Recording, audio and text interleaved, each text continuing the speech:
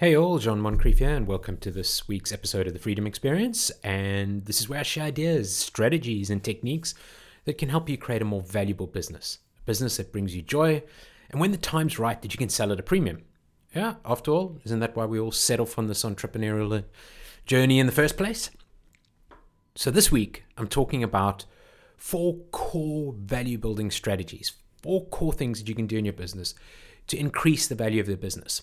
And not only increase the value of your business, but also give you some more freedom and give you the ability to do the things that you want in life, to spend more time with family, and to have a business that ultimately you can sell down the line. So we're focusing on 4 core value creation strategies. Now, I know there's a lot of strategies out there for creating value, some great stuff. But these are really the core 4 that I think are critical for any business. So if you're in the situation right now where you feel like you're working tirelessly, but you're just banging your head up against a glass ceiling and you can't seem to grow or add any value in the business, if it feels like no matter what you try to do, you just can't find traction and can't move forward, and then if you step away for any length of time, the whole business is going to come crumbling down on you, then stick with me. What we're going to talk about today is how to create a business that can actually thrive without you, that allows you to pursue other interests, that gives you more time with your family and friends, is healthy and profitable, and come the right time, sells for a significant premium, just giving you more of the freedom that you wanted when you or when you set off on this journey. So there are 4 things that you can do, and I'm going to go over each of them in a little bit of detail today. But it comes down to these 4 things. The first is to remove overdependence. And I'll go into each of them individually, but go through the 4 of them to start with. So remove overdependence, number 1. Create a sustainable competitive advantage is number 2. Build a strong leadership team and systems is number 3. And number 4 is build recurring revenue. And together, by working in those 4 areas, you start to maximize the value of your business and you start to create more freedom. So let's jump into each one of those individually and just spend a little bit of time kind of breaking them down. So when I talk about overdependence, what I'm talking about is that very often as entrepreneurs, we love to control our businesses. We're at the hub of everything. And unfortunately, that means without us, the business starts to crumble. So there are 4 areas of overdependence in the business. The first is the owner. The second is overdependence on customers. The third is overdependence on suppliers. And the fourth is overdependence on employees. And as I said, the owner's one, you basically put yourself into a situation where whatever you're selling in the business, you're involved in. Whatever you're creating in the business, you're involved in. When something goes wrong in the business, people come to you, customers, employees, suppliers. And you find yourself trapped in what's termed the owner's trap, and you feel like you're sort of held hostage to your own business. And one of the critical things for you to do as a business owner is to get out of that, to escape that trap. And funnily enough, in doing these 4 things that we're talking about today, in working on them, you're automatically starting to move yourself out of that owner's trap. So the second thing on overdependence is customers. You never want to have more than 15% of your business with any one customer. And if you take a look at your sort of customer list and you look at where you are drawing revenue from with each of those customers, what portion of revenue from each of those customers contributes to your bottom line. If any of those customers is more than 15%, you need to have a strategy for changing that. You imagine if a customer makes up 25% or worse, 50% of your revenue and something goes wrong, you have a huge hole in your business. And that's going to affect jobs. That's going to affect put your business at a huge risk. So to deal with that, make sure that none of your customers ever exceed 15%. And let's talk a bit about suppliers. So many businesses have a single supplier for what are the materials they need. And the best thing is to have at least 2 or 3 suppliers. So whether you're a restaurant or a wedding chapel in Las Vegas. You imagine one of the key things is having flowers in your wedding chapel. If your supplier runs out of flowers or has some kind of problem, you're no longer a wedding chapel, you're just a chapel, or you're just a building. So you need to encourage your suppliers, or you need to have at least 2 or 3 suppliers for that product or service that you offer. And creates a little bit of healthy competition, but also tell those suppliers what you're doing, because the more you can kind of beef up this ecosystem where each of your suppliers has sort of 2 to 3 of their own suppliers, you're just strengthening that whole ecosystem. And then number 4, employees. I can't tell you how often I walk into a business and there's a single employee, a salesperson, a programmer who has the business almost over a barrel. And if that programmer were removed, then the core technology in that business, the business wouldn't be able to deliver it, or wouldn't be able to grow it or scale it or support it. Same thing with a salesperson. That core salesperson brings in all the deals, and the whole business is over-reliant on that salesperson. So what you want to do is favor teams and processes over individuals. And you're going to start to see how all of these things are connected, how working on all these 4 core areas and the connections between them start to free you up and help you as the owner to remove yourself from the business. So the business is no longer over-reliant on you. And at the same time, while you're creating that freedom, you're increasing the value of your business. So when a potential buyer looks at the business, they see something that is attractive. They don't have to get in and do the work. It's an investment in an asset, and given their resources, they can scale the business. So these things that we're going through are also helping to set your business up to scale. So recapping, we're on overdependence, and there's 4 key areas that you want to work on in overdependence. That's removing yourself, the owner.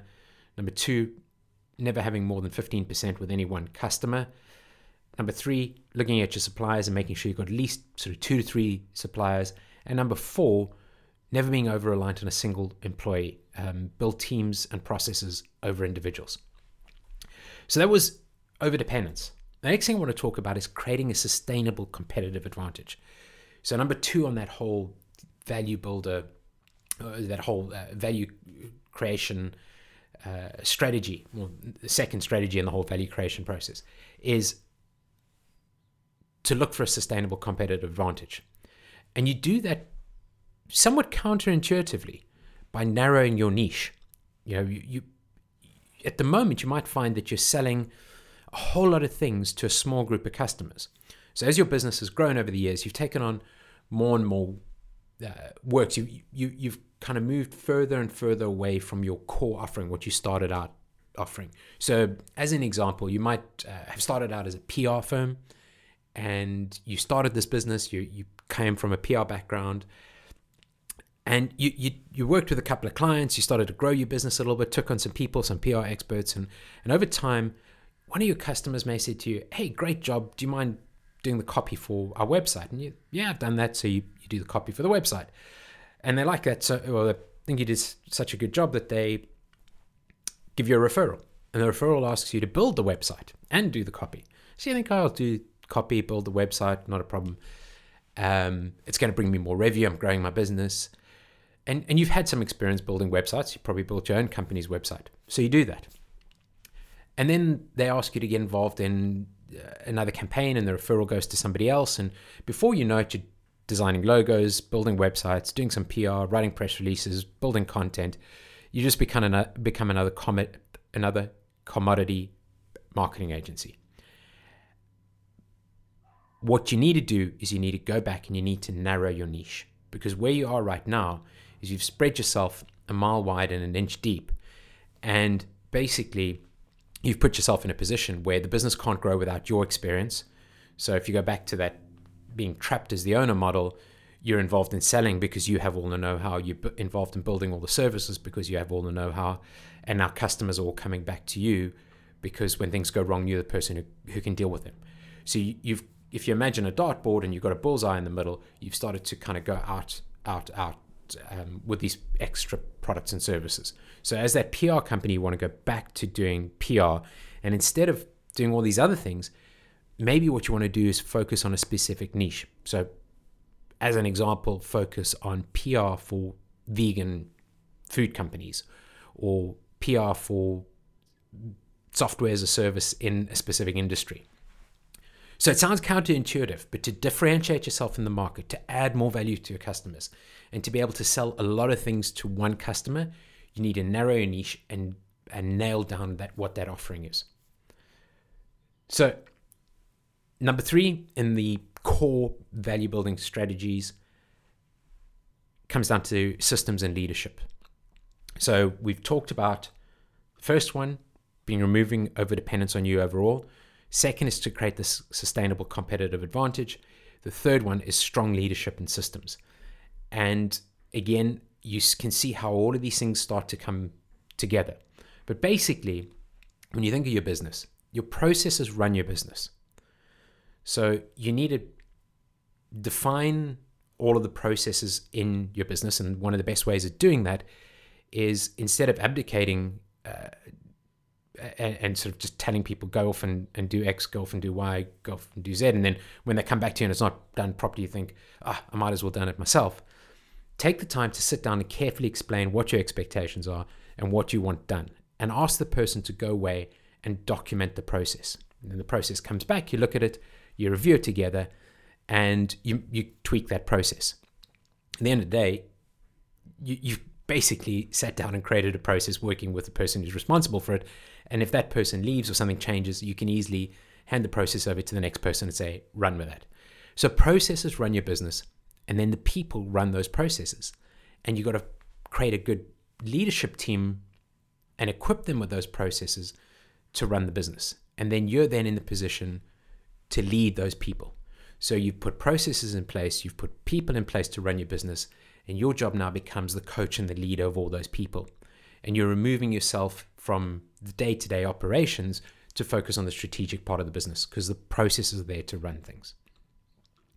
And then finally, looking for recurring revenue streams. So you've worked on removing overdependence, you've created a sustainable competitive advantage, you've put in a leadership team and systems, and then the last thing that you really want to focus on is, where is the recurring revenue in my business? And one of the ways of doing that is sort of going back to that whole scenario where you're trying to find your niche and you've got all these products and services that you're offering. Once you've identified your niche, you can then look at products and services that you can easily teach to your team, that you can that customers value and that they buy regularly. Group those together and kind of package them up on a recurring revenue scenario. So they're sold every single month at the same rate on a subscription type model, and you're getting paid in advance. So recapping the 4 key kind of value maximizing strategies. The first is to remove overdependence on you. The second is to create a sustainable competitive advantage. The third is to work on strong leadership and systems. And the fourth is to build recurring revenue. And together, those bring you the freedom that you've been looking for when you set off on this whole entrepreneurial journey. So I want to say thanks for listening. If you've got any questions, reach out to me on whichever channel. If you take a look at the show notes, there are multiple channels to connect with me on. If you enjoyed this, please subscribe to the podcast and follow. But now listen, if you need some help with this, I'm starting a free workshop going into some real depth on this topic on the Core 4 at the end of the week. Details will be in the show notes. And again, I'll put it out on all of the channels that you folks follow me on. I'll be sending out emails. There'll be some information on LinkedIn. So you can hop onto the course, and we'll go into real detail on each of these core strategies over the course of the next week.